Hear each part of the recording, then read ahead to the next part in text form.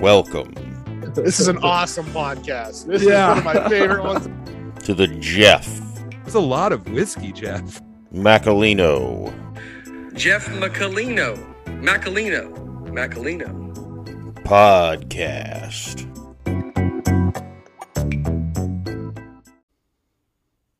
Hey folks, I talk about mental health on this podcast a lot. With my own struggles, a lot of times I'll talk to guests about their struggles. And that being said, I want to thank BetterHelp for sponsoring this episode. BetterHelp is the world's largest therapy service, and it's 100% online.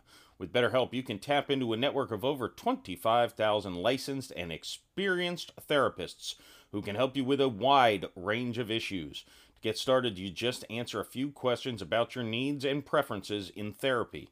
That way, BetterHelp can match you with the right therapist from their network. Then you can talk to your therapist however you feel comfortable, whether that's via text, chat, phone, or video call. You can message your therapist at any time and schedule live sessions when it's convenient for you. If your therapist isn't the right fit for any reason, you can switch to a new therapist at no additional charge. With BetterHelp, you get the same professionalism and quality you expect from in-office therapy, but with a therapist who is custom-picked for you. More scheduling flexibility and at a more affordable price. As a bonus, you get 10% off your first month at betterhelp.com/Macalino. That's betterhelp.com/MACOLINO. Welcome to the show. Today I've got Will Blaine on with me. He is the author of the short story series Wildly Inappropriate Stories for Children. And these are actual books for children, but they've got a nice twist to them. He actually, near the end of this, reads me one, so stay tuned for that. We talk about a lot of stuff. Starting with, I'll jump the gun here. Starting with the very beginning, I'm talking to him about feeling a little queasy and uncertain with my stomach. This was shot, I think, just a few minutes after I finished filming one of the earlier episodes of The Man Show Live, which is a daily Monday through Friday show I co-host. You can find it live on YouTube, or you can find the reruns on YouTube. That specific day, we tested 2 MREs each that the host had purchased online. And some of the food was definitely expired. So I was, in the beginning, my stomach was still a little grumbly, but no issues during the broadcast. So he knew what I was coming into, so that's why we started off talking about that. But that's a short time. Then we get into the good stuff. We talk a lot, like about language, how language has evolved. We talk a lot about children, and it's just an interesting all-around conversation. And again, stay tuned for his yet to be published book that he reads to me that I will be buying for 2 of my nephews as soon as it comes out. I think that's about all I've got to say. Hey, check out my Facebook page, or the show's Facebook page. And follow the Women Want Everything Facebook page, because a new movie poster popped out Saturday, and I particularly like it. So check that out.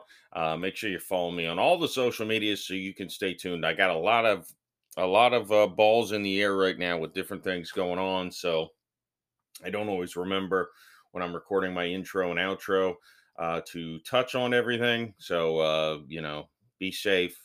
Follow me on all the socials, or whatever socials you're on is probably a safe bet. And you'll have a better chance of catching me on the next thing that I do. That's about all I got to say about that in the pre-roll. Thank you to BetterHelp, as I mentioned before, for sponsoring. Very excited for that. And I'm going to hit you with one more ad read, but I'm going to wait until after the podcast. Enjoy. There's me and Will Blaine. All right, everybody. I am very pleased to welcome Will Blaine to the Jeff Macolino podcast. How are you, Will? Doing great today. Great. It's good to have you on. And I'll be honest, as I'm sitting here, my stomach's rumbling. So if I have to run away and vomit, you just have to fill the air. Yeah, I've eaten enough survival food to know that I'd probably rather not survive. Unfortunate. That's. I wonder how all the military people get by with those. They must get used to them after a while. I guess. I mean, yeah. I mean, in fairness, I drink enough that I don't think it never actually causes any side effects, but I feel like it should. Like this should give me diarrhea, but at least then it would be out of my system. Now it's like it's just in me. Well, I think with they're so dehydrated, it takes probably quite a bit of fluid to just get them back to the point where they're digestible. That's true. So it's probably just sitting somewhere in the middle. Yeah. So Will, great introduction I've started with, huh? You are an author of the short story series, Wildly Inappropriate Stories for Children. That is correct. When did you start that? Give me a little backstory here on this. So I've been at this. I've been a writer for a long time, but I started the series about 2 or 3 years ago. The series is about all the things that children do. We all do at one point in our life that parents would rather we didn't do. So my first book is called Vlad and the Vast Beach. It's about a little boy who takes his vacation at the beach with his mom and wanders off and has an adventure on his own. We've all wandered off from our parents and gotten lost. My second book is called Sticky Fingers from Jam. That's about a little boy that wakes up early in the morning and decides to make himself breakfast. And that was actually inspired by a story when I was growing up. I grew up in West Virginia. And West Virginia, it's very rural. So I grew up on a large farm, about 120 acres. By today's standards, it's not that large, but it's a 120-acre farm. And my chores during the summertime were to go out and feed the animals that were at the barn in the middle of the property. So it meant that 6 o'clock in the morning, I was walking past my uncle's house, and this particular morning, my cousin, who was several years younger than I am, emerged from a cornfield. He was covered entirely in butter and sugar, wearing absolutely nothing. Oh. Completely naked, butter and sugar. So he proceeds to tell me that he had made himself breakfast. And I didn't think about that again until recently. I'm in my mid-50s now, so I didn't think about that until recently. And I thought, I wonder what his house looked like. I mean, his kitchen, his living room, his bedroom, after he had made himself breakfast and was covered with that much butter and sugar. It had to be a mess. So that's what inspired the story, Sticky Fingers from Jam. So this is things that happen. We all do them. Was his desire to be eaten by someone else's breakfast, or did he actually make himself breakfast? It's hard to go. I mean, I raised my daughter and everything, and you wonder what goes through their minds sometimes. And I'm sure that I've done similar things. I'm sure I've woken up early in the morning and made myself breakfast and made a mess in the kitchen and all that kind of thing. I know I've wandered away from my parents from time to time. Had a little heart attack realizing that you're not there. But those are the things that children do, and that's what makes it exciting. That's real life. I just wrote a story a few weeks ago. It's called Wee Wally. So every male person that I've read the story to loves it. It is a story about little boys and their potty training experience, basically. So I don't know if you could probably relate to this. You when you were young, and I, I'm about, like I said, I'm in my mid-50s and I still like peeing on things. Not in public, obviously, but you're out in the woods or whatever, and that's what happens. It's kind of a inborn male thing that the boys do. And then the whole story about it is it's great. It's a good story. I so I've got a story I shouldn't tell, so I'll probably tell it soon. But so your books are inappropriate for children, but also for children, correct? Children. Yeah, it's kind of a tongue-in-cheek thing. All of my stories. I'm very big on education and parents reading to their children. These are books that are designed for parents to read to their children with their children, and I think that's a huge thing. It helps build strong family relationships. And I used to be a school teacher also, and it really helps when parents actually read to their children. Mm-hmm. Establishing good reading skills is a fundamental part of being successful in life. I think I've gotten to the point where I've had kids in high school that are functionally illiterate because they don't read well. And I mean, they can make their way through the world, but to comprehend legal documents or something that's important, they struggle. They really do. And you see that in society too. If you go and look at check cashing places and things like that, those places wouldn't exist if people understood what they were reading and were able to comprehend 450% interest. And people don't. They get caught in a spiral.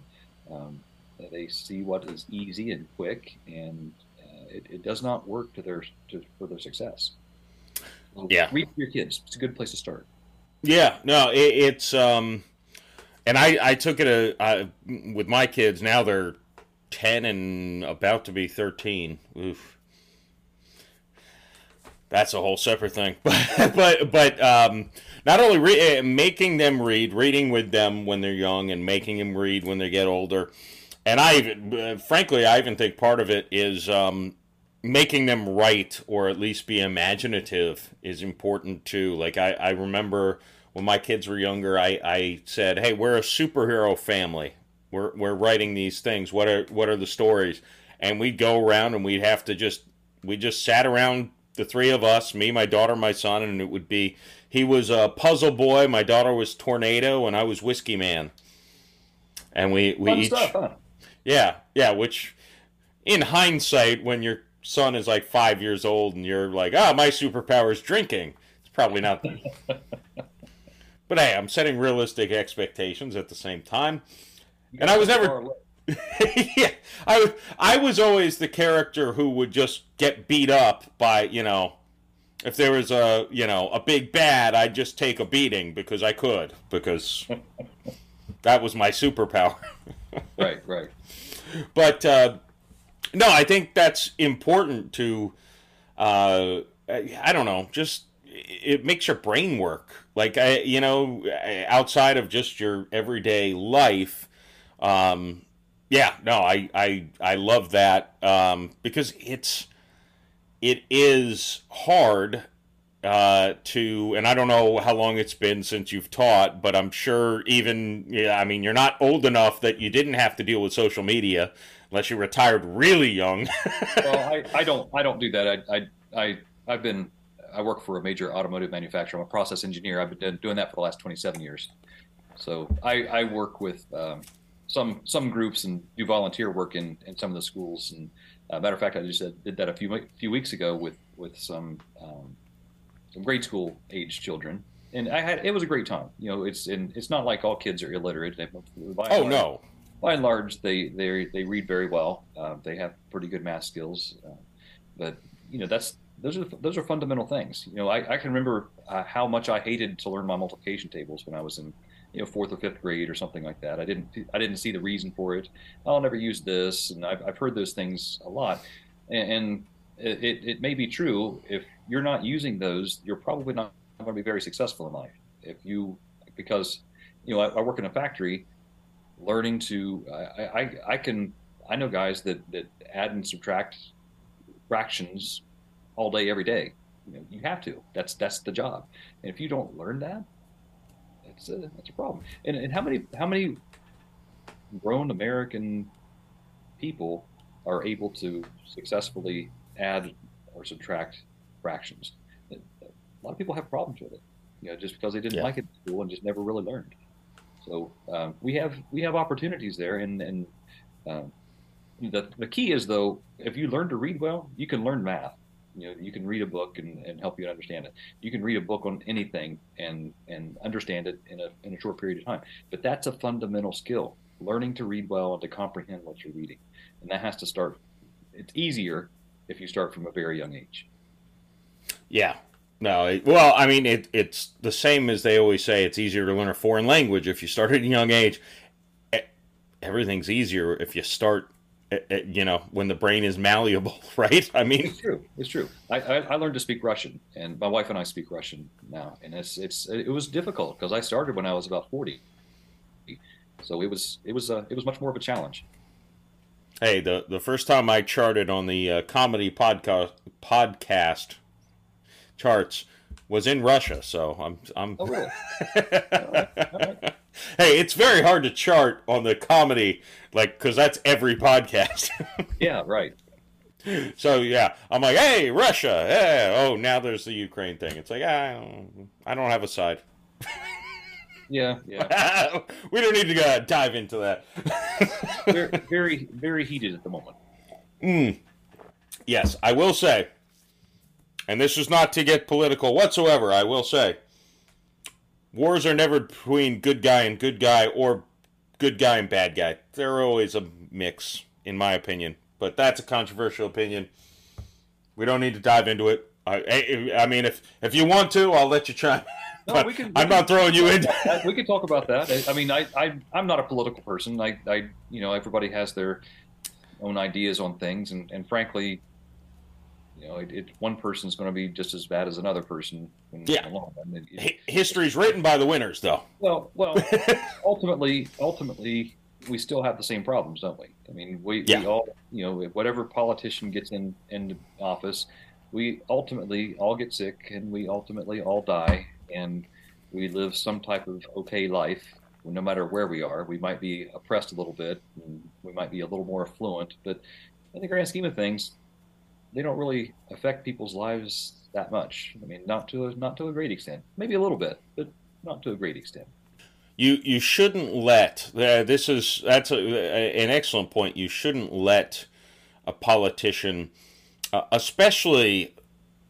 My thing is always this: a federal politician. I understand if your mayor is some psychopath who makes your little town. I mean, I don't know if you live in a bigger city in Ohio or a smaller city, but I understand if you live in a small town and your mayor does something crazy, that can affect your day or ruin your attitude. But like letting someone in Washington affect your life in Florida, it should be like, it doesn't matter. I live my life.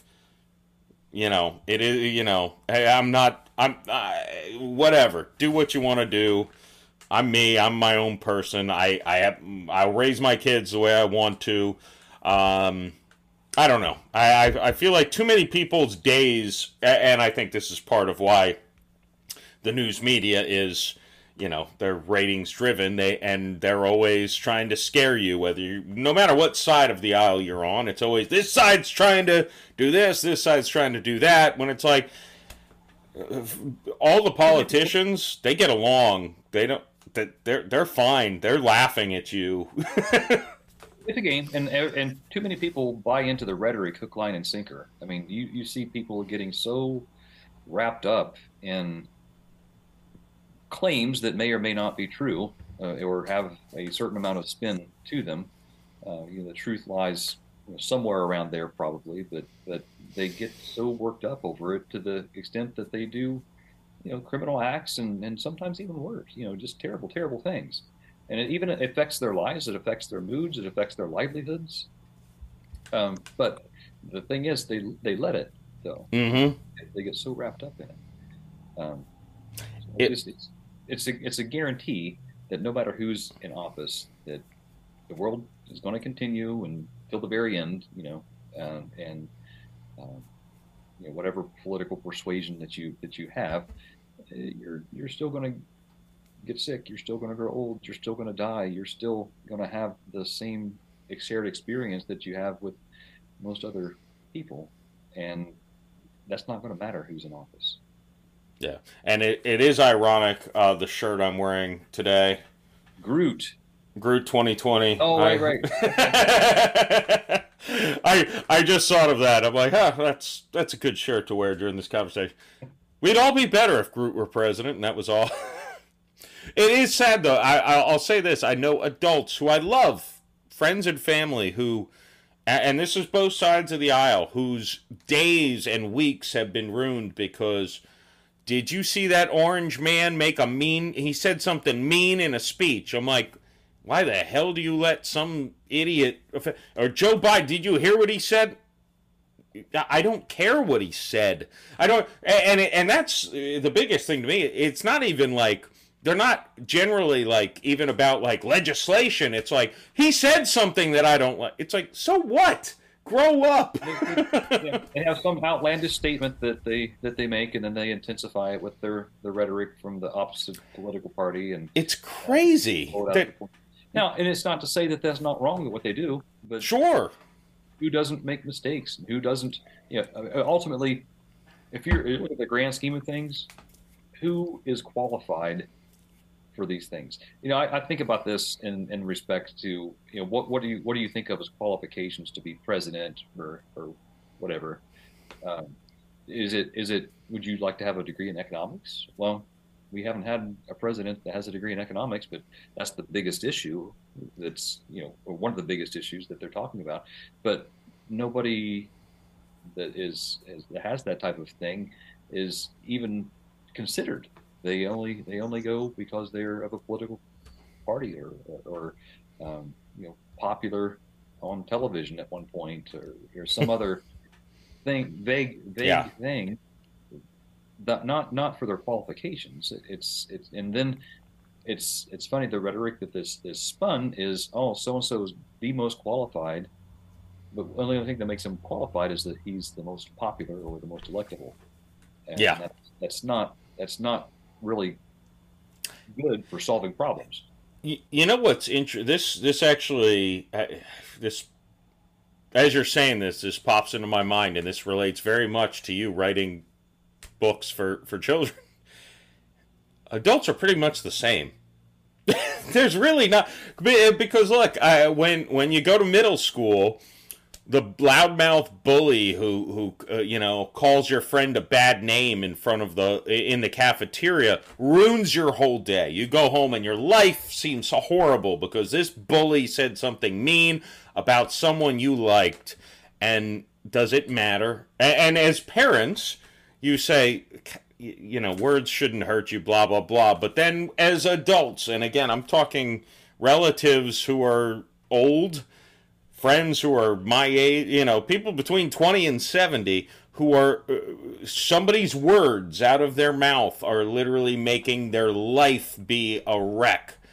And it's like, we're basically, no matter how old we are, maybe you and I excluded, not me, but we're basically just children who are just bigger and think I guess we're smarter, most of us, but more experienced. I wouldn't. More experienced, yes. There's a great song. It's not a great song, but a line in a song by AJR is the line itself is, "You got older because you're good at life." And it's like, that's what you're good at, just staying alive. That's why we're older. We're not more emotionally intelligent. The big bully who says something mean about something that we don't like, it still ruins our day. Not mine, because I don't care what any president says. I don't care what any senator says. They're all evil, and I just, you're bad. Anyone who runs for president, in my opinion, this goes back to what you said, not to convolute the astute comment I just made, but anyone who runs for president should be disqualified because they're too much of a narcissist, that they shouldn't be allowed to be president, in my opinion. If you think you're qualified to be president, you're inherently not. Well, and then of course, in order to become president, they have to say a lot of polarizing things. whether they believe Mm-hmm. in Mm-hmm. reality or not. And that's just to get elected and to curry favor with certain groups of people. So you wonder to what degree of honesty are they maintaining just to get into the office, much less to maintain it. So you wonder about a lot of things like that, and then which brings you back to the qualifications. Is that the kind of person that you want to have in office? Can you even get into office with any uh, semblance of qualifications for what it takes to solve all these problems? And I don't think they do. And I don't I would be hard pressed. It would be a very rare person that would have all the qualifications necessary to take on all the problems that we have, not only in the United States but also in the world.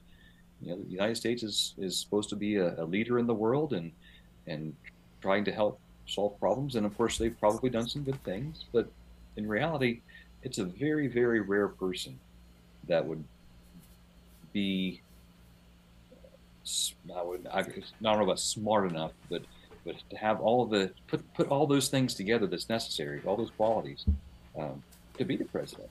They just look one dimensionally. As long as you're a hardline, whatever party you're in, This or that. Yeah. um, then you're going to be our guy, and we got a bunch of people that'll vote for you. Yeah, it's sad, and I didn't mean to step on the point because I went on a bit of a rant, but I did. I mean, it is weird that I don't know, and maybe this is I mean, this is probably something, writing books for children. You can probably easily appeal to adults. I mean, not that it's easy to do any of that. I'm not saying that, but like, because I do think in our heart of hearts, we're all still just children who have been good enough to get older. Mm-hmm. Not good enough meaning moral or ethical, just good enough to not die. And I get. I don't mean that in obviously in an offensive way to anyone who dies young from something that's unpreventable. Of course, Right. Well, when I write my books, is one thing that I would like to talk about is how to address political type issues in books. So my latest book is The Glorious Gizzard of Bras, and it's not part of the Wildly Inappropriate Children or Stories for Children series. I write other stories too. I didn't want to get myself pigeonholed into that, but it's about a little chicken and trying to find its place in the world. So, at one point in the story, it has become a spectacle and become known all over the world. So the political leader is the president of the world. That's how I put it in the book. So it's not the president of whatever country; it's the president of the world. Because it got to be a big scene like that. I think that's an interesting concept. yeah, everybody's for their own country and things like that, and that's inherent, and that's what's taught when we're young. Most people don't think in terms of having a worldwide united government, and I think that's something that would make a lot of sense. Really, I mean, if we were able to have a worldwide government that looked out for the interests of everybody, that'd be pretty cool. But probably not possible in today's geopolitics, politics. But the way things are today, everybody's taught from birth that their country's the greatest, mm-hmm. and somebody's got to be the greatest, obviously. But we have this inborn tendency to think that we're the best, and everybody thinks they're the best, and that's what leads to problems. That's one of the first steps. That's actually an interesting thing. Again, this is something I was ranting about to my children, and good or bad. But I have spoken. I mean, within the last month, I think I've spoken to several people who were scientists. And one of the things they always say is that people identifying in groups is the worst thing for humanity because we are a species. Right. Humans should all, it doesn't matter what your skin pigmentation is. Doesn't matter if you're this or that. It's and one thing politically, I believe, is the greatest minority in the world is you. You are an individual. You are one of one. There's nobody else. You are a snowflake. Not the negative connotation of a snowflake. You are the only one of you that has ever been made and will ever exist. You are the greatest minority, not you as a white, black, Jew, Indian, Italian, any other race, Asian. I'm not any other race. It doesn't matter. You as an individual, and actually, Idris Elba, the British actor who's black, he had something he said yesterday in the press that came out. He's like, they keep asking me what it's like to be the first black to do that. He's like, I don't know. I'm the first Idris to do it, and that's all that matters to me. And it's like, thank you. We're individuals. So first of all, embrace your individuality. You are your own person. You don't need to identify with groups, be it your country, your state. Though I'm a proud Floridian. Well,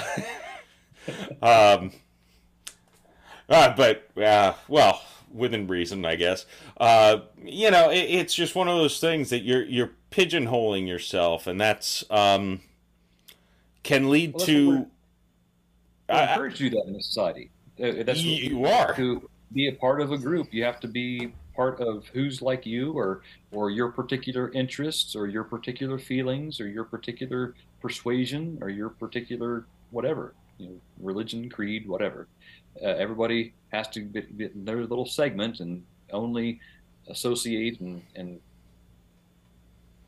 think that the other people are terrible, and their little clique or their little group is the only one that's okay. So you wonder how that's going to turn out, and we see how it's turned out. It's turned out that we have a divided world, a very divided world. Even within this country, there's a huge amount of division, not just the two major political parties, but even down to families. Everybody's divided against another. Even within households, parents can't get along with their kids, and that could be from a political point of view, or and that's because everything that you see in the media is encouraging you to be of one persuasion or another, and that does not work for unity. No, and by the way, one of the things I'm most proud of was my answer to my daughter today. She said, if you had to choose, are you right wing or left wing? And I said, I'm above them both. So your daughter is how old? She's about to turn 13. 13, and she's worried about whether you're left or right wing. That's curious. Well, yeah. So she's very intelligent, and she's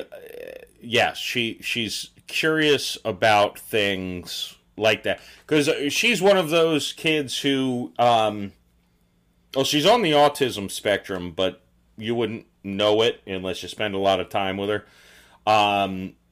And she was one who she likes to be one of those, I'm a victim. All my teachers are targeting me. That's why I don't get good grades. Or this teacher's sexist. All the girls in the class aren't getting good grades. And I'm like, just stop. Just stop. If you just stop being a victim. You're not a victim. You're. That's taught. I mean, we are taught that. In the media,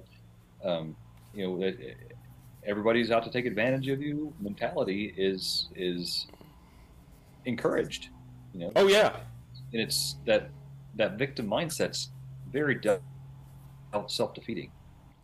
And it's almost like credit points nowadays. Like and look, to be fair, and I've even I should probably I might edit what I'm saying out of the podcast, but my kids, I'm 70-something% Italian. I'm Italian, and then I'm like, a little bit of Irish and a little bit of like Northern African. My family was not here until the 1910s, between 1910 and 1920. So, we were not slave owners. My ancestors, I mean, unless they were back in Europe, which they probably were, I guess, or maybe my people were I don't know, but it doesn't matter. But my ex-wife, her family is purebred English, and they've been here since the 1600s, whatever. And I'm like, well, I think it was my daughter who's like, I'm just going to lean into your ethnicity. We were not here until after slavery. And I'm like, yeah, it's probably smarter. But it's like, and that's not necessarily making yourself a victim, but it's like, look, why do kids have to worry about that at the same extent? It's like she's 12 years old and she's like, I don't want to be accused of being seven generations down an ancestor of a slave owner on this side, so I'm just going to claim I'm the Italian side who didn't come over until, World War I, and we fought the Nazis in World War II, and our homeland in World War II, so we're good, right? Yeah, so I wonder about that. If you think back through history, slavery has been a common thing, not just in the United States and Africa, Western Africa, but it's been very common throughout history. So I think that it's even within Africa, there was slavery going on, and I'm sure that there still is in some countries. Yeah. So in the grand scheme of things, I wonder how many people have not been a slave at some point in their heritage. I think that probably the majority have been some type of slave at some point. My family was not rich. I mean, we're not dirt poor, but I'm certainly not that wealthy. So you wonder. So yeah. Yeah, and it's, that was even a thing. Literally yesterday, I was having a conversation about the forefathers with my daughter. And I'm like, yeah, John Adams, I think, was a piece of shit. But Thomas Jefferson seemed like a great guy. He was all about this. My daughter's like, yeah, he did own slaves. And I'm like, yes, but so did everyone. And by all accounts, he was the nicest of the... look, it was terrible. Not excuse it, but it's like, literally, I actually told her something that I probably shouldn't say on the podcast. I'll go ahead and fire at it, and you don't have to chime in if you don't want to, and I might edit it out, and you can tell me if you want me to edit it out. I said, look, 100 years from now, actual feminists are going to look back at this generation that we're in right now and say, you named a man who decided he was a woman, you named him Woman of the Year? You let men dominate women's sports because they said they were females even though they still actually had male genitalia? Men were really trying to erase women from the planet, weren't you? And I'm like, I mean, you could argue. Not that I'm arguing it. It's curious how things look. 100 years from now, this could look really bad that men were trying to erase women. Yeah, it is. It's interesting to look back at things from the perspective of time. If we look back and we look at ancient Egypt and Mesopotamia and different countries like that, and we have entire branches of education dedicated to looking at them, and we do judge, don't we? We look at them, and the times in which they were living, they thought that they were 100% correct. Even back in the 1700s, we look at the medical diagnostics and the things that they did back then, and we think they're barbaric. Yeah. But what's going to happen in another 100 years? So, they used to think that transfusing sheep's blood into you was going to be a good treatment for particular diseases. A medical doctor today would think that's insane, but 200 years ago, it's not a bad idea. That was accepted and top-notch medical practice. So what's going to happen? What's going to happen in another 100 years? How are they going to feel about the things that we do medically, the things that we do socially, the things that we accept? I think that there will be dramatic change. Yeah, and that's kind of I forget who said it, but there's been obviously, I'm sure you're aware of, like, comedians, especially nowadays, looking back at the 70s, comedians who said things that are whoa. Oh yeah. Well, you wish you had that one back, don't you? Well, and even that the great thing is, watch if the audience laughed, then guess what? Unless he was performing in front of the Ku Klux Klan or whatever they were, it was appropriate at the time, right? Yeah. Like that's the thing. It's like times change. I grew up. I knew from the day I was born never to say the N word.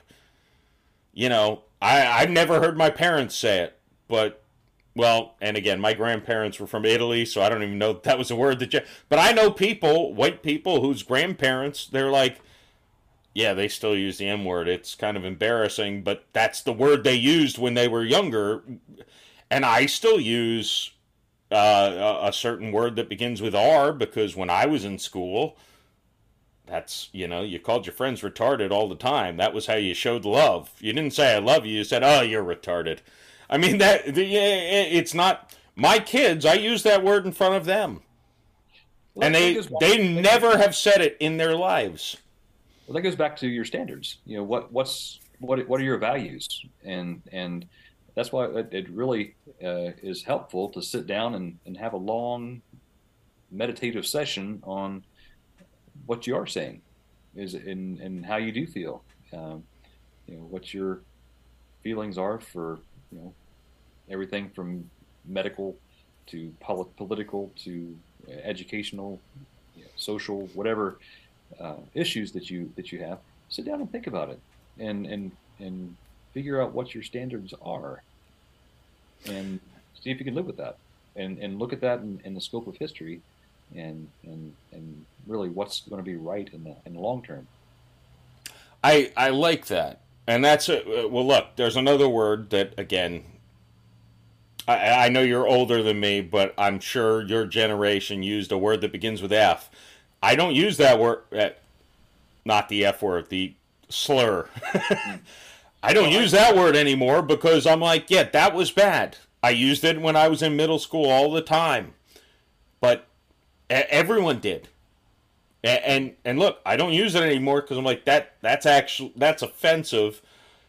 And so I made, and look, I'm probably sounding like an idiot because I'm like, yeah, I say retarded, but I won't say that word. But I won't because I understand why that one's offensive. And by the way, my daughter had the best comeback one day when I probably shouldn't say this on a podcast, but I'm like, what, are you retarded? And she's like, Daddy, are you being ableist? Because I'm on the spectrum right now, and technically, I'm like, you're not. She's like, no, I thought it would be funny. I'm like, it was very good. I appreciate that. So she does not take offense to it, of course, because it's vastly, different meanings. But to be fair, neither of my children have ever said that word, even though I use it mainly when I'm driving. If that makes a difference. I think that there are different triggers for people with their emotional responses to things. I think mine is telemarketers. It makes me upset that somebody not only, so it's not that they call me. I don't mind people calling me. If I choose to pick up the phone, I would expect to have a conversation, but then they don't have a conversation. They just try to talk over top of you, and that's kind of a trigger for me. It's something. If anything gets me upset, that's probably it. So I'm just, it's different if somebody's going to have a conversation with you and talk about their product or service or something like that. And if I choose to answer my phone, which I normally don't, I don't typically pick it up if I don't recognize the number. Have a conversation. Don't try to talk over top of me and try to cram your message down my throat. So. Some of the best humor I've had with my son, I don't know why, it's always him next to me, is when I answer the phone and it's an unknown number, and because I'm, auditioning for stuff and whatnot, unless it comes up as scam likely, I'll usually answer it. And then when you say hello and you hear that bloop, you're like, all right, I know it's a scam call. But yesterday, literally last night, the guy didn't answer, and I started singing Frosty the Snowman. And I couldn't remember the word, so I said something about, and then he took a dump on your head. And the telemarketer's like, what? And my son was crying, laughing at the reaction of it. So I'm like, yes. But every time I'll answer the phone and I'll just start singing like a song that was playing on the whatever. And that's my gimmick. So I don't get fed up with them. They actually curse me out more than I curse them out because I'll just start singing. We were talking about or the speech that we choose to use, and I think a lot of people use expletives as crutches in the conversation. And I never liked how that sounded. I grew up, and obviously most people did use those words, but I never liked how it sounded because it doesn't convey anything. It doesn't say anything. It's just like, maybe that's me. I'm a process engineer, which is basically an efficiency expert. I said maybe that's what I have deep rooted in my soul. I didn't like the inefficiency of just saying words that have no meaning. Yeah, conversation.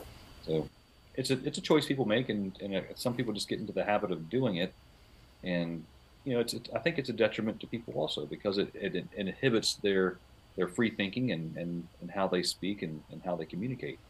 I agree with you. I think that's especially the F word, which can be used in every variation.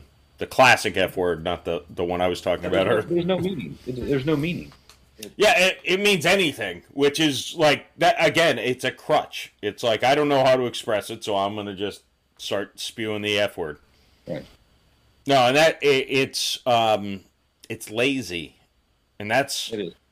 I don't, again, interacting with children, the thing that there's a few things, like I coach my son's flag football team, and there's like they're saying lulz, like LOLZ, which I don't even know what the Z stands for, but like they're saying instead of laughing, they're saying LOL, but saying lull. That was a funny thing. So I don't know if you remember the early days of the internet when they used to have ICQ and different chat features where you could just talk to anybody and you could talk to your friends and whoever. That got to be a habit. Everybody would type LOL. When I was growing up, we always had computers, but before the internet anyway, we would still have to write letters if we would write anything. And I always had the tradition of if there was something funny, I would write HA with an exclamation point. Yeah. And then everybody went to this LOL, and now apparently it's LOLZ in speech. It's kind of a curious. I don't like it. Well, it's an evolution, isn't it? I mean, that's just things are changing. It's not necessarily wrong. It's just maybe I didn't mean when I'm writing a letter by hand years ago. When I write ha, I wasn't intended to think that I was literally laughing at that point. I just thought I wrote something funny, so I put that there. So it was just kind of an acknowledgement of self and that you're funny. So the same thing with LOL when they write something, it was intended to be not serious or something to that effect. And, I think it's just kind of another iteration of that. I guess. See, I'm so much of a comedy person that how many ha's, like I'll go ha ha ha ha ha ha ha. How many ha's I put in there means how much more funny it is. And if I say this literally made me laugh, that means that it actually made me laugh, not that it was just like, oh, good one, I like it. Yeah, so literally, that's another word that's kind of lost its meaning. Oh my God, it's completely lost its meaning. I want to strangle my children all the time. I'm like, you're literally not.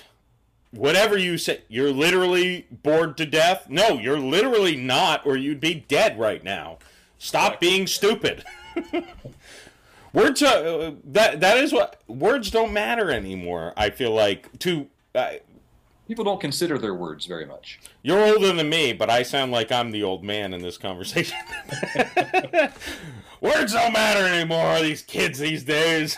Well, I think most people just don't stop to consider what they're saying. They try to get as much in as they can, and I think that they're affected by what they hear on in media. You know, they spew or repetitiously things that they've heard without considering the meaning or just not having any meaning at all. And of course, speech and language change. It's kind of an evolution also. You know, things Constant. even in the last 100 years, the English language has changed quite a bit. Mm-hmm. Here's an interesting example. If you look at the King James Bible, most people know what a King James Bible is. King James was written in like 1611 maybe, but it has these, thous, those instead of I, you, stuff like that. So that's in what that's less than 400 years. It's changed to the point where I don't know who reads the King James Bible anymore. Nobody. Well, nobody reads the Bible hardly anyway, but not certainly not. It's difficult. It's difficult, and some words have even changed to the extent that they're not comprehensible in modern language just from that period of time. No, I would say even when I was in high school, and that was what I graduated less than 20 years ago. Mm-hmm. There were some books, classic books that it's like, I don't even know what this sentence means. This is not, I know it's English, but it's not my English. Right. And that's my kids, luckily, thus far. I mean, they're still 7th and 4th grade, so they're not reading, The Good Earth. Although I think that was in fine English. That was just a horrible book. Doesn't age well, in my humble opinion. It was my grandmother's favorite book, I was told, but I hated it. It actually made me stop reading for like a decade. High school required reading. There's good books to read. There's a lot of classic literature. Swiss Family Robinson, Robinson Crusoe, the Odyssey, the Iliad. All those things. I think that everybody should voluntarily want to read those things just to have context in society, in Western culture. It's sometimes like movies, movies that people have all watched. It gives them a context in their life. It's a Wonderful Life. It's a Wonderful Life. Exactly. Those movies like that, they have a lot of context in our culture. And if you're a person that hasn't seen those, you're not going to get a lot of references and it's not that I'm encouraging people to talk in movie quotes, but you do have. I do think I almost brought this up earlier, but I didn't want to take it a bridge too far. Showing your children movies in cinema, I feel like that's important too. Like to understand. Like my daughter, we watched The Breakfast Club a few months ago. And it was like, that was the 80s. My son's too young, he wouldn't care anyway because he's just a football nerd. Right. That's another thing. Now you can be a football nerd. You don't need to be a jock. You can just be a nerd who loves football. So what is a football nerd? You don't play football, you just watch it, or what? No, he plays it, but it's like, that's all he talks about. It's like, you're kind of one note. Is that what they call a bro? A what? A bro, B-R-O. Yeah, he's probably a bro. Okay. My daughter, last weekend I cooked this great chicken parmesan and meatballs and sauce and spaghetti. My parents came over. It was me, my 2 kids, my parents, and my daughter called me bro twice, and my mother, her grandmother, she called her bro. It's just what I'm like. First of all, you're a girl. Where, bro? I got that from my nephew last year, maybe. He started doing that, and there's apparently a particular way that you're supposed to greet one another as a bro. There's a particular handshake, and gestures and stuff that you're supposed to do. I did my best to appease them, but I was not considered cool, so I'm going to have to work on that. I'm usually pretty malleable with the like. Okay, I'm just gonna mirror what you're doing. Yeah, it's a circus. That's what. By the way, coaching my son's 10-year-old team, it's like, how much am I allowed to cuss? I don't know what you guys deal with at school at this point. Can I say ass? Yeah, I wonder. I don't have any 10-year-olds anymore. All with my nieces and nephews. My youngest niece just turned 13. So and my sis. So this is another good story.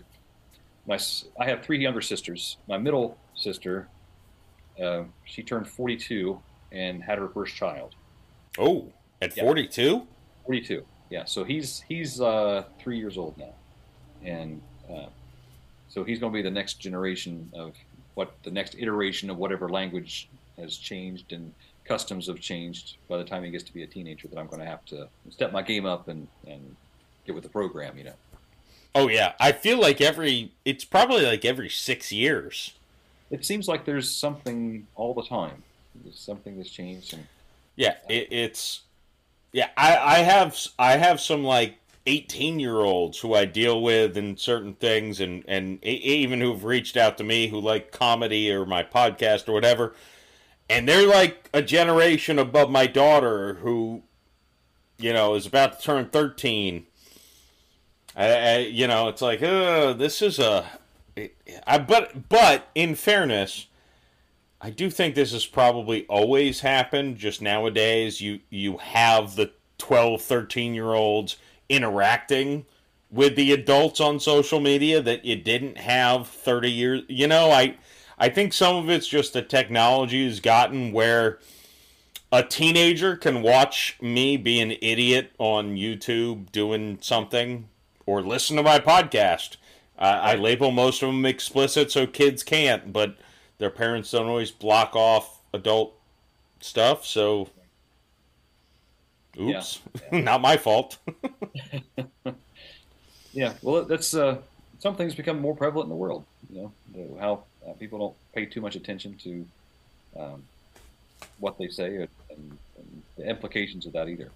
So, Will, I'm going to plug, of course, in the show notes your links. You can get the glorious Gizzard of Roz and all of the other stuff on his Amazon page. Is there any place else that my listeners can find your books or find you to interact? The thing that I update most, I just recently got on TikTok not too long ago. But I use my everything will go to my Instagram account. So my Instagram is Curious Mind of Will. That's my company name at Instagram. So check it out there. You can see what I'm doing. I do a lot of my illustrations and stuff like that for my upcoming books. I put little snippets of the story text and storylines and things like that in there. What I'm up to typically is going to be Curious Mind of Will at Instagram. All right. I'm adding you right now on Instagram, if I can type. You do your own illustrations? I do, yes. Wow. Yeah, so I'm working on a story called Gary the Great. There's a few. Let me see what I've got up. I just did one the other night. Oh wow! It looks like you showed the progressions of the characters too on there, huh? Yeah, I've done. So my last one that I did. This is actually my first book. So when I first started writing books, I was not looking to write books. I just wanted to read my stories as just my voice and just do audiobooks and release them that way. As it turns out, you can't do that. You actually have a book before you can read an audio book. So I was like, well, that's kind of disappointing. So I published my first book, Blaine and Me, Beach, just so I would have an actual book. Well, people started reading it and said, oh, this doesn't have illustrations. And I was like, well, I didn't want to have illustrations. I was just, I just wanted to get this book out so that I could read the audio, which I never did get around to doing the audio. But nonetheless, I put my next book out. It's called Sticky Fingers from Jam. And I didn't do the cover myself. I had someone do the cover for me. And and it still didn't have illustrations. I got the same feedback. Oh, it has to have illustrations. So my third book, The Glorious Gizzard of Oz, fully illustrated, and all of my books from here on out will be fully illustrated. But this, the book one that's up here now is the little boy. It's the one that I did the other night. This is the character Vlad from Vlad and the Vast Beach. So he's visiting an urban beach. I don't know if you've been to an urban beach or not. So most people think of the beach, they think of Florida or North Carolina or Pebble Beach or something like that. But there's lots of urban beaches also. So in my travels associated with the Russian language, I went to Brighton Beach. Brighton Beach is a community in New York City that everything is Russian. So all the signs are Russian, all the people are Russian, all the stores are Russian, everything's Russian. Yeah, so it's close to Coney Island. You go out to the beach, probably 80-90% of the people that are there are Russian-speaking people, and they're just out there. It's like a beach, like you would have Myrtle Beach, only it's right there in the edge of New York City. So that was my inspiration for where the story was located. And also, I do a lot of traveling in Europe and things like that. And I had written the story of Vlad actually on an airplane between Croatia and Ireland. I wrote it in about 2 hours. There was a little girl that was sitting beside me on the plane, a little 11-year-old girl, and she was reading over my shoulder. I was writing on my tablet. She's reading over my shoulder every once in a while what I was writing. And I had spent the previous week in Croatia on the beach. So the beaches in Croatia, it's right along the Adriatic Sea. The beaches are pebbles. They're just like little tiny rocks. And I was like, I love that because I don't like going to the beach myself because I don't like sand. Sand just contaminates you. You get it everywhere. You're brushing it off of you. It seems like for weeks afterward. I hate the pebbles. Well, you're just fine. But the pebbles are nice and warm. They're warmed by the sun. I don't like the sun anyway. I burn very, very easily. So I found a shade tree and laid out under the shade tree with my feet, in the sand. But I have to reposition myself every few hours, just so I wouldn't get burned. But that was one of the most relaxing vacations, just laying on the beach there in Croatia. But anyway, going back to the story, I wrote that in about 2 hours on the plane, and it was about those countries where they have cities that have beaches right in the city. And I encourage people, if you go to New York City or something like that, it's a different experience. Go to Brighton Beach. Go see all the signs. It's kind of like a Chinatown for Russian people. It's pretty cool. Wow. And I feel like I've heard of Brighton Beach. I never knew. Yeah. Mm-hmm. Interesting. Well, I'm going to be checking out your Instagram here shortly, so expect some likes. I'll look for you. I'll see. I'll have to see where you come in, and yeah, it looks like you just came through. Yep, there we go. I'm going to follow you back. St. J Mac on Instagram. Now we're friends. Boom. Well, Will, had a great time talking to you. Apologize if I went a little crazy. I blame these MREs, which I'm gonna throw these out. Thank God I didn't eat them at all. You've kept me so engaged in the conversation. I didn't eat the food. That's a credit to you. Yeah. Well, I try to be entertaining. That's one thing I do like. I like the aspects of teaching school, and I read at children's story times at libraries and stuff like that. That's such a good time. You're engaging with the kids, and it's funny to me because the kids know that I have stories that I read aside from the ones that I'm reading at the story time. And the little kids will come up and they're like, read us another story, because they know I have several of them that I'll read to them. And I don't read all of them to every child. Now, for instance, the Wee Wally, I don't read that to kids without their parents' permission. That's not a bad story. I just don't want to give kids any ideas. They certainly have enough ideas of their own. Oh, well, that's definitely the one I'm going to give my kids. Well, it's not published yet, so it's an unpublished story. You know what? If you have time in the show, I can read that to you, and you will have it, and you can hear it for yourself. Yeah. Okay. Let me pull it up here.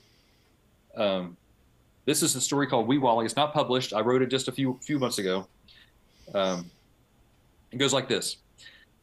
I learned something new today, and now that I'm 3, I'm constantly searching for new places to wee. Mom had shown me the toilet. I left some debris, but as we walked down the lane, she didn't foresee that I had to go badly, a wee emergency. So she told me that I should just go on a tree, which left me to wonder just where can I wee? I weed on the flowers planted in our front yard. I weed on Mom's tires without any regard for all of the trouble she went through that day to polish them and scrub them to a shine while I played. I weed on a tree already, that's true, but from a tree? That is to weed with a view. The branches were wet, all covered from spray. Getting down, I got damp, but that was okay. As I walked past our house while chasing a ball, I had to go badly, so I weed on the wall. I stood drawing patterns using only my stream. I can see it's a talent, or so it would seem. I weed in a bottle that I found by the street. I did it out in the open and far from discreet. I tried to wee on a bird, but had no success. I tried running and weeing. It was such a big mess. I weed on some ants that were running around. I weed on a post that was stuck in the ground. I weed in a puddle, then made one of my own. When I weed on the steps, some splashed on Dad's phone. I weed on Mom's pots with lettuce growing inside, but she couldn't tell, even if she had tried. I weed on the couch. It sprayed all around. My kitty got frightened and quickly jumped down. As I weed in the closet, I drew little kid art. I made some circles, a square, a flower, and a heart. As I finished my canvas, I heard a great cry. Mom had sat on our couch that was no longer dry. She stood there perplexed as she felt her backside about the source of the liquid and why it would hide. She looked up at the ceiling, then the walls and the floor, but still couldn't imagine what the water was for. While all this was happening, I walked down the hall. I planned to get a big drink, then play some football. I'm not sure how it happened. Somehow I'd lost track of my intent to go play and to be quarterback. I climbed to the counter to get a glass from the shelf, and as I filled it with water, I was proud of myself. I was weeing in the sink as Mom walked in the room. She insisted our kitchen was not a bathroom. She told me the toilet's the only place I should wee, and if she didn't, she'd swat me. That's a sure guarantee. The lesson we learn here is even though we are free to wee where we have to, we must always foresee that there are lots of those out there that will not agree. Even though it is doubtful, Mom will agree with my view. I know if she had an aimer, she'd wee on things too. So when nature comes knocking, discreetly answer the door, in the woods or your toilet, and in a pinch, go explore. I'm buying that book for my 2-year-old nephew. Well, the second it hits the market. It's still I'm trying to figure out how to illustrate it Tastefully. in a tasteful way. So you remember there was a popular trend years and years ago, probably in the 80s, 90s, of Calvin and Hobbes. Is that the? No, there were these little lawn ornaments of little boys with the stream. Yeah. I thought that was so tacky. So I'm trying not to get that vibe. I wanted to get something that's different and it shows what's going on, but doesn't show what's going on. So once I get that figured out, I'm going to publish that book. Yes. Well, please let me know when you do. It needs to be while my nephew is still like young. Well, I can. Oh, I've got another nephew who's about to be born in like the next month or so. Well, so you've got some time. I'll work harder. I got to get these going. Yeah, I might have multiple nephews who I need it. Julian and Logan.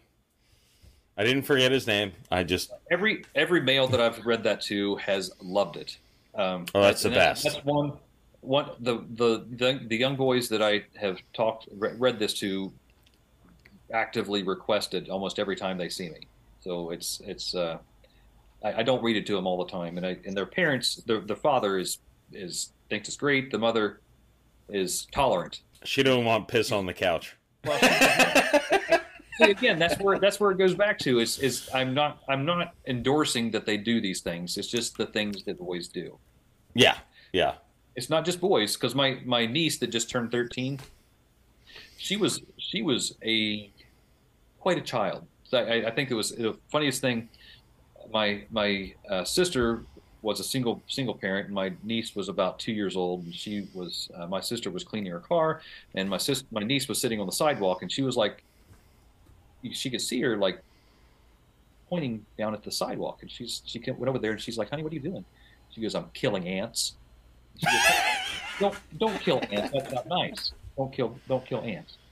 And my niece looks up to her and she goes, "I like killing ants." He's like, oh, so that's where we're going with that. There's, little girls do the same thing, which is my next story that's coming out is called "The Brat with a Bat." So Yeah. Now, I will, if you want me to, I will put your story on YouTube. Oh yeah, you can do it. That's fine. Okay, then I probably will. But I'm also going to put this on YouTube. As far as girls peeing, my sister Angelique, I want to make it very clear who I'm talking about. Angelique, my last name is, very visible. One of the reasons why I would never hold my children over my shoulders in the pool is because my grandpa Pat took us to the pool one day and he put my sister on his shoulders, and all of a sudden he's like, "Why is the back of my head burning?" I'm just peeing. Girls are the same. They just don't have the control. as a father, I'm sure that you've probably been peed on multiple times by now. Oh yeah. I have too, many times, and vomited and everything else that could possibly come out of the orifice of a child. Oh yeah, for sure. I once said, I'm like, I've had piss, poop, blood, and snot on me, and that's from one of my 2 children. And now I need to go to work. It's a good time. Will, thank you so much. And I'm serious. I'm going to buy so many copies of that book when it comes out. Yeah, I hope you can figure out the illustration part, because I love where your head is with that. And I hope you had a good time. I had a great time chatting with you, Will. I had a great time, Jeff. Thanks for inviting me. I really did have a good time tonight. Absolutely. Thank you. Guess who? I'm going to give you 10 seconds to subscribe to the Jeff Macalino podcast. 10, 9, 8, time's up. That is it. That's all. Hope you had a ball. Thank you, Will Blaine, for an interesting conversation. I do apologize. I was meant to put this in the pre-notes. This was the, and this is 100% my fault. I want to make this very clear, because I told Will, I'm like, I had to move your podcast back a week because I have to edit the audio a lot. And it was because I've got this new USB splitter because I have so many things that I need to have plugged in. Apparently it like supercharges your stuff, which is actually great, but I didn't know it. So I recorded this episode and I was, I don't remember the decibel levels, and I don't think most listeners would understand it if I did. But let's just say I was at a 10 and he was at, a 5, which is where you should be. Let's just say that. It sounded like comparatively you couldn't even hear him, and his audio was perfect. And mine was just, so you can probably even hear, it sounds like I'm shouting, just it got lowered. Well, that's exactly how the editing went. I'm not great at it, but I did my best. This is definitely the longest I'd spent editing, because every time I made a noise, I mean, I even like putting a glass down on the table would just like make this loud echo. So hopefully I caught everything. I apologize. This is mistake, or now I know. Now I know. I've got a couple great, but thank you to Will for a fun episode, and check out his books at the links below. Of course, I already mentioned in the pre-roll, the link for BetterHelp is also below, and also Flaviar. This is the club you'll be telling all your friends about. Taste exciting craft and premium spirits, access exclusive drinks, and learn the ways of a true whiskey aficionado. All of a sudden, you'll find yourself with a personal home bar from the best of bourbon, scotch, rum, gin, or tequila, and heaps of stories to tell. Use the link in the show notes below to get a discount for being a listener of the Jeff Macalino podcast. That's Flaviar. All right, that's about all I got for you. I've got a couple of outstanding guests, a couple more outstanding guests coming your way the next couple weeks. Very excited to share those. I already mentioned, the Man Show Live. I'd love you to pop a subscription over there on YouTube and check it out. Look at the description. See, we've done some product testing. A couple news shows. We do different things. So check that out if you'd be so inclined and see if you're interested. But I'd appreciate you hitting that subscribe button over there. Of course, I've got a YouTube channel. So I would always appreciate a subscription there as well. I got a Facebook, Twitter, Instagram, Minds, TikTok, which I'm trying. There's a great video of me and my kids watching Jeremiah Hensley, my hosts with me on FL Teams, another place where you should definitely be subscribed if you have any interest in myself or Florida sports, especially if you have interest in both. Where he lost to me in Super Bowl prop bets and had to sing Celine Dion's My Heart Will Go On. And then, of course, I layered the punishment for losing by the next week.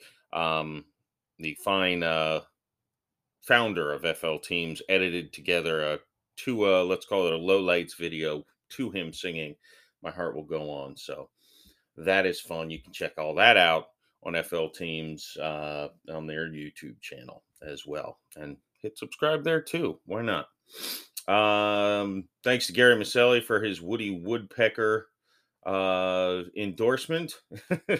And I was going to say that's all, folks, but it's over.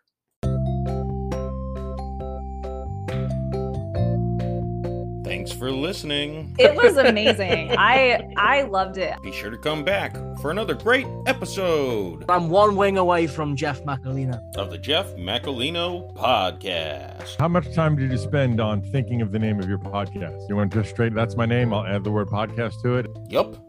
See you next week.